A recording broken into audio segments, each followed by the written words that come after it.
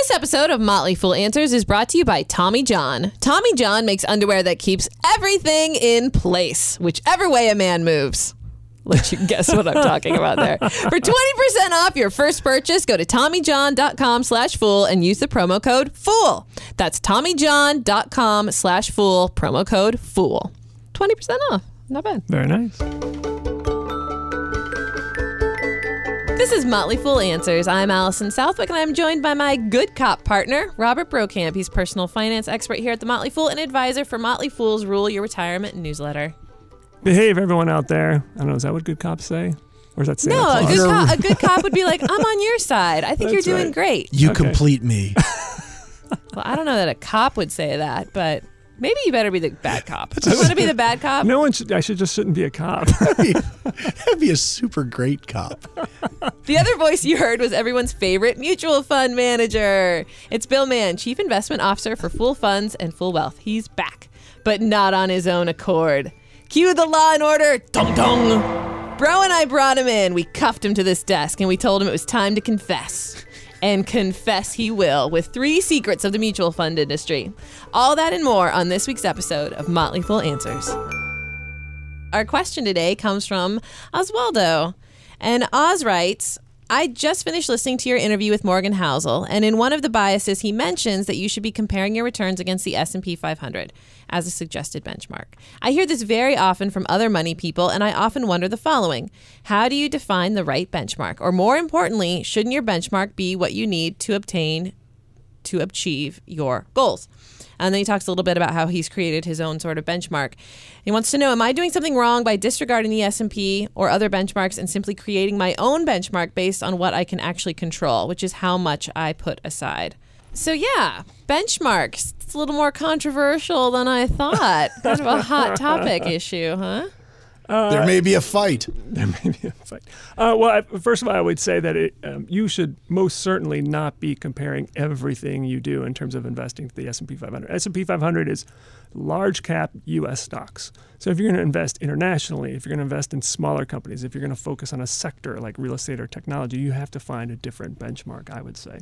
I think it's actually okay with your equities to track against the S&P 500 for the very reason that it is so easy to buy an S&P vehicle, an S&P driven ETF, an index fund.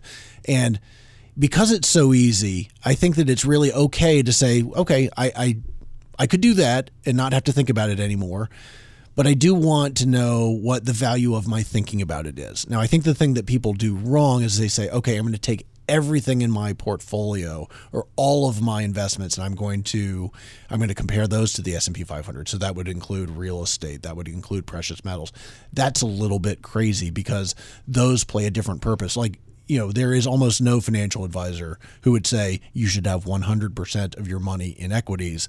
And so therefore you shouldn't have 100% of your money or your assets tracked against an equity-driven index. So a reporter did his research and found out that had Trump just invested his money in the stock market, he would be doing so much better, and how he brags about all of his wealth. But really, he hasn't done that well. But then some other people chimed in and said that's unfair to compare his wealth to the S&P. Yeah. So stop picking on him. Yeah, he didn't. Almost none of that money, as far as I know, was in stocks. I mean, he is a real estate developer. So he could have lived a life of luxury, apparently, and have done better by putting it all in the market. But who would have recommended that that's what he did to start with? Yeah. I mean, it's funny. I mean, I think it's entertaining. There's a good read. It is. That is a great ad hominem article right there. But I don't, I don't think that is particularly fair. There is a question of why even bother with a benchmark? So one would be along the lines of what Bill is saying. You could just invest in the S&P 500 very easily in a very low cost way. So you might want to use that benchmark because I'm going to do something a little different and just pay attention and say was that the right thing to do? Or should I just give it up and stick with the S&P 500? The other reason to have a benchmark is to compare similar strategies, like similar mutual funds. I want a small cap value mutual fund. Well, I've got to look at them and say, all right, this one is beating the benchmark or it's not. You have to evaluate and make an apples to apples comparison. Yeah. So it really depends on why you're looking at the benchmark. I think it. Yeah, I'm sorry. Yeah. I think it's much more important when you're talking about funds. You're talking about any type of an investment vehicle that you have an appropriate benchmark.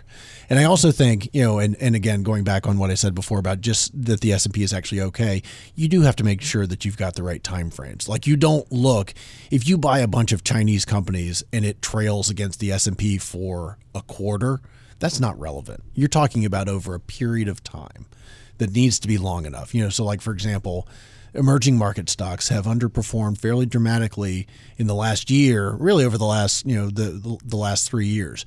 If you were investing in emerging markets, would you say, well, I have been terrible at it because I trailed the S&P 500?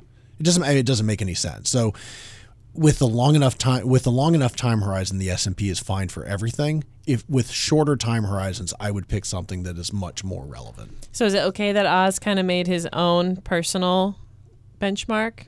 Yeah.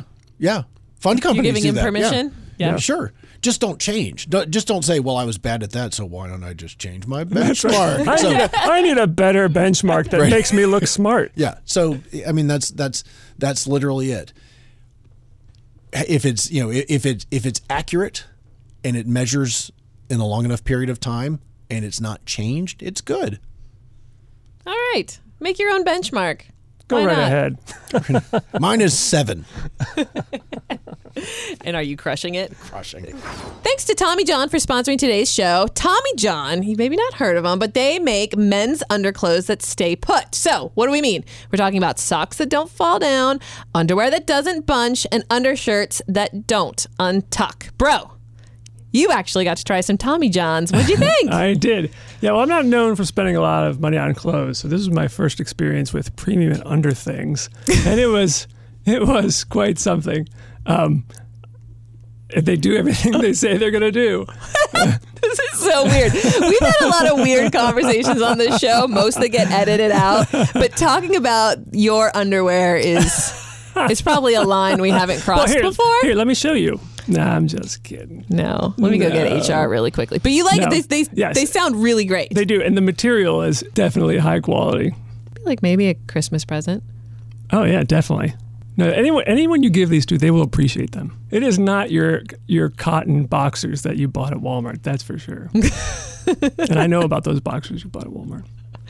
All right. As a special offer to our listeners, you can get 20% off your first order by going to TommyJohn.com/fool and use the promo code FOOL. Plus, you'll get free U.S. shipping on any order over $50. That's TommyJohn.com/fool, promo code FOOL. Thanks again to Tommy John for supporting Motley Fool Answers.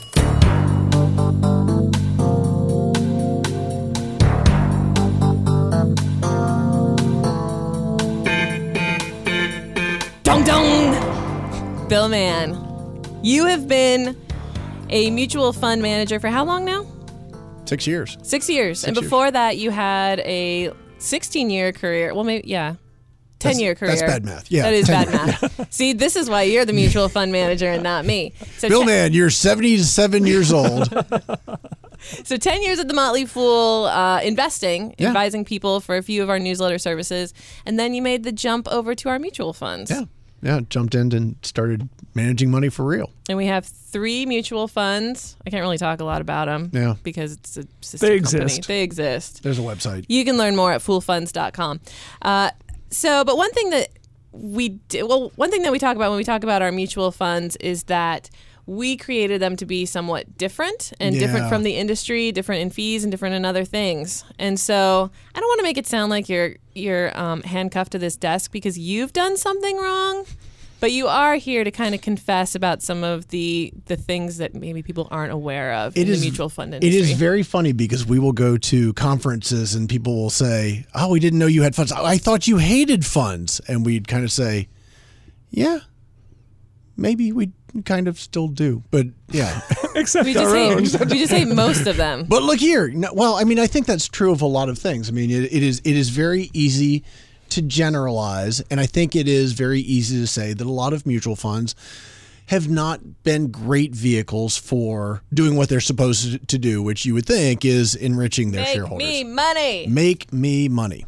I mean, you money. I mean, Fund managers as a group tend to do okay because that's fixed, but Right. And as a group, the investors in the funds don't get as much as they hope to get. So I think it makes sense. Yeah, and there's a lot of structural reasons that's so, and there's some things that you can really blame the system on. I mean, there's some reasons why mutual funds are, it's hard to make a buck with them. But Yep.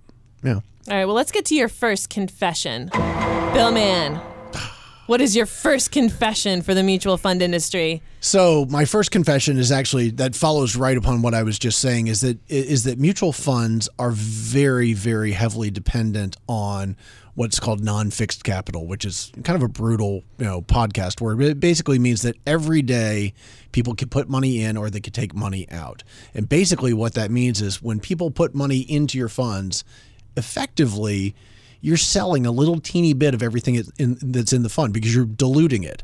So like, for example, let's just say a mutual fund company makes a brilliant investing decision on day one with $1 million. But then 5 years later, the fund has $5 billion in it. And if they haven't put any more money into that investment idea, it's worthless to them, even if it's gone up 20, 50, 100 times in value. So you're very much dependent on people putting money in and taking money out. And really, I think one of the core jobs of a mutual fund manager who believes in it, in doing well with for his clients is making sure that they are aligned before they come in. And how do you mean aligned? Meaning if you think that, if I say that I'm going to be able to track the market and I'm going to, every time the market goes up, I'm going to do something. And every time the market goes down, I'm going to do something. That, the type of investor who's looking for that sort of thing is great. But if I say, look, my job is to go out and find really great companies and 10 years from now, I believe they will be higher, then those ups and downs are things that I'm not really trying to account for. I'm just trying to find great things. Right. So someone who panics when the market drops 15% is probably not well aligned, with a fund manager who invests like that. Right. But then you and the other shareholders, you as the manager, kind of have to pay for that, right? Because if the market's going down, you'd love to be buying more. But if a bunch of shareholders are saying, no, I want my money back, you're forced to sell at a time when you would prefer to be buying. Yeah, that's exactly right. And that's why, and you hear investment managers say this a lot, and this is actually a very admirable thing for them to say, is that one of the greatest gifts they can have is well-aligned investors. Because it's right. Because if you have well-aligned investors, they're much more likely to be sending you money at the time when you want it, and they're much more likely to be taking money away when you aren't finding too many great ideas. Right, and all that selling and buying can be an extra cost to the shareholders. It can be extra tax consequences, so it helps the shareholders to have other shareholders that are similarly minded. Yeah, that's exactly right. All right, let's move on to your next confession. Was I good at confessing? Was that okay? Did I confess? Yeah. I feel like I've gotten something off my chest. You got two more confessions to go. Wait till you hear the penance, though. That's right. This feels more like a confessional than... Says the guy who was studying to be a priest at one point in his life. Yeah, you're going to have to take on that one. I can't help So, my next confession is that there are lots of hidden costs in mutual funds that you have to pay attention to. The biggest one we just mentioned a second ago, which is taxes. When you buy a mutual fund, let's say you buy it and you do nothing over a 10-year period. With a stock, that means you don't have any taxes to pay. But with funds, the shareholder gets a tax bill every year based on the activity of the fund. So even if you do nothing, if I do lots of things and I'm not tax efficient about it, you get capital gains and you pay taxes on those capital gains. And it's not tracked. And unfortunately, a lot of fund managers, therefore, don't spend much time thinking about it. I happen to take taxes very seriously and I happen to take those costs very seriously, but it's very much of a hidden cost. Another cost is the spreads, which is if you want to buy a stock right now, it's got a bid and an ask. And that means that you can buy at the bid and sell at the ask. I'm dyslexic. Is that right? I don't know. I never pay attention to this. Yeah. I'm seriously dyslexic. No, that's okay. Yeah. So No, it's so funny because you and I are in the same thing. Every time I talk about the bid ask, I have to think, you have to all right, think which about one it. is. Right. Exactly. So- So basically, maybe we just cut Just say off. the, yeah. we can But, we you know, can. It's the difference There's- between the price you would sell it at and the price you would buy it at. Exactly. And there's a spread between the two. And if you are buying, you're buying at the higher price. And if you're selling at the lower price. And there's a gap. And it's tiny, but the more times you transact, the more times you, the shareholder, are paying. I don't think I understand this. So if I imagine like the stock market, and there's this one Right. person who's like, I would like to sell a share of Apple, and I'm like, oh, I would like to buy a share of Apple. Yeah. And they're like, we're going to sell it to you for $5. Yeah. And I'm like, Awesome. I'll take all of it. well, yeah. I mean, it's Right. obviously Apple's way more than that, but Yeah. they're like, I'm going to sell it for $5, and I'm like, well, I'm going to buy it at like $4.99. Yes, Something like that. Because And then we there's get someone married in the middle of together. of that transaction, the market maker or the market, and that's essentially their profit. If you think of stock as an inventory, I'm going to buy it, the market maker, as a lower price and then sell it at a higher price. It's Yeah. like going to a. It's because there's a middleman. So Right. it's Because the there's a middleman middleman. gets a cut. Yeah. Okay. well, I There's understand nothing that. nefarious about this. I mean, the middleman is providing a service. Yeah. So it's fine for them to get a cut. And the more liquid the stocks are, the narrower that spread is. But there's still a spread. And every time you transact, you're paying it. Right. You don't write a check. It doesn't come out of your pocket or even, the change in your couch, but you pay it. Right. And related to that, most people look at the expense ratio of a mutual fund to get an idea of the costs. But the commissions that funds pay to make these trades are not captured in that expense ratio. That's right. So the expense ratio doesn't capture all the ways you're paying money. Yeah. So how do you find out all the ways you're paying money? Also, we should mention 12B1 fees, which are Yeah.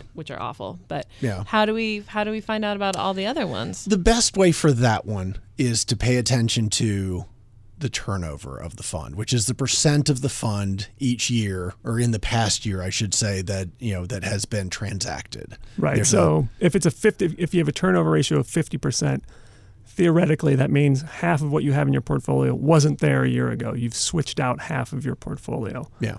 So a lower turnover, like 10 or 20%, that's really low. That means you're still holding 80% of what you had a year ago. Yeah. Higher than that, that means that fund manager is doing a lot of buying and selling, paying a lot of commissions, and generating a lot of tax consequences. And the awesome thing, this is really great. Sometimes when you see a fund that has a turnover ratio of like 160%, which is not uncommon. Right? We've seen it, 160%. So that means that the average holding roughly is 8 months old. But you go and you read their prospectus, and they'll say things like, "We're in it for the long term," right? Like, there's no such thing. It does not match, and Right. that's actually a really interesting key thing to look at. Does that match what they say? What's your turnover rate, Bill? About 26%. Yeah, it's actually a little higher than it should be, just because every year we do try to make sure that that we are tax efficient. So sometimes we will move things to do some tax loss, some tax loss harvesting, we call it. Things that we that we'll buy back, because it's really our goal each year to provide a zero tax bill. I'm not saying we do it or will do it, but we definitely try to. Yeah. Final point on that, there was a study published in the Financial Analyst Journal in 2013, and that found that looked at the hidden costs, and certainly there is a relationship between funds that have high costs and they subsequently have lower performance than the funds that have low costs. So it really does matter. It really does. Yeah. All right, Bill, what is your final confession? I'm going to confess on behalf of my industry. This is a global confession. A lot of people who believe that they're getting actively managed portfolios in mutual funds are getting something that is much more like an index fund than they might think. But paying way more money for it. Of course, an that's how it index fund. works. Yes. So if you think about risks, right? So your risk as someone who invests in a mutual fund is way different from the mutual fund manager's risk. The mutual fund manager basically doesn't want to get fired. Now, how do you not get fired? Well, you don't get fired first and foremost by not really trailing the benchmark. The easiest way to do that is to have your portfolio look as much like your benchmark as possible. probably for years that was a great idea, but now with the advent of index funds and exchange traded funds that match things, it basically means you're paying a lot more for the same exact knowledge. I mean, and it's not even knowledge. I mean, if you are a closet indexer, and that's what that's the not so nice term for people who do this, and you are tracking the S&P 500 as your benchmark, you have to own Apple, and you have to own a lot of it. But not only do you have to own Apple, but you don't have to spend a second thinking about it. You don't care if Apple is going to release, whether the Apple Watch is going to be big or the Apple TV is going to be big. You just know that Apple has to be a fairly large percentage of your portfolio. Otherwise, you are taking a risk. So, so it is. I don't think that this is great. I would hate to be at a fund company where this was, where this was something that was widely accepted.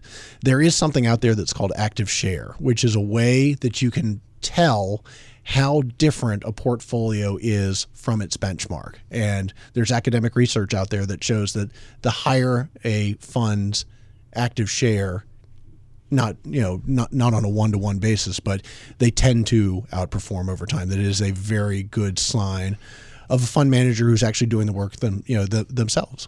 So if the contents of my mutual fund are surprisingly very similar to the benchmark, then naturally I should probably just be investing in that benchmark. It would suggest that their risks and your are not necessarily aligned with your risks. Right. Worth my money. Yeah, this study I just read today, actually, one of the studies about active share, and one of the findings is the funds that have the lowest active share underperform because they are essentially index funds but charging higher fees. You just can't beat an index fund doing that. Well, exactly, right. Because you're going to lose by the amount of the fees. So you're almost guaranteed to trail by, say for example, 0.8% per year, and that doesn't sound like a lot. That's 99.2 cents versus $1. But if you compound that out, it matters. It really does. To the tune of tens of thousands of dollars, it really does matter. Yeah, it really does. So I would, I would not want to be, in a shop where closet indexing is a thing. Hey, how do I find out what the active share is for my mutual fund? Well, unfortunately, because the research is relatively new and somewhat controversial, at least there are some people who have some doubts about it. It's not publicly available, so I think one thing you can do is when you go to the fund on Morningstar.com, look it up, go to the portfolio tab. It will say how much that fund deviates from the benchmark by sector, size, valuation, so you can get an idea of how different it is that way. Certainly, if it is lining up very closely to the benchmark, it's probably I'm going to say it's probably not worth it. All right, Bill. Well, I want to thank you for being an informant on the mutual fund industry, revealing some of the crimes and misdemeanors therein. I'm glad to hear that you are innocent of these. I think we can agree that you're free to go. Yeah, innocent of these things. We'll see about the other things. The other things, we got to talk a little bit more. All right, that's all for this week. I want to thank Bill again for joining us. Thanks for making the trek up to the 4th floor here. If you want to learn more about Bill and Motley Fool Funds, you can head to foolfunds.com. That's FOOLFUNDS.com. And if you have any burning questions for us in the meantime, you go to answers@fool.com. The show is edited dangerously by Rick Engdahl. For Robert Brokamp, I'm Allison Southwick. Fool on.